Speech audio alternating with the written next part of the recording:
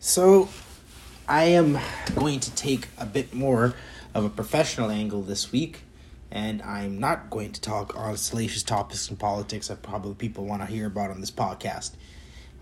Instead, I think a lot of us need to be very cognizant that over the last 2 years, we've been thoroughly divided, we've been mentally battered, we've been financially battered, we've been in some cases physically battered, right? And I'm talking about like individually as peoples, families, countries. We're all in a rough position right now, right? I need people to be cognizant of that as we enter a dark time. We spent a lot of time othering each other on both sides.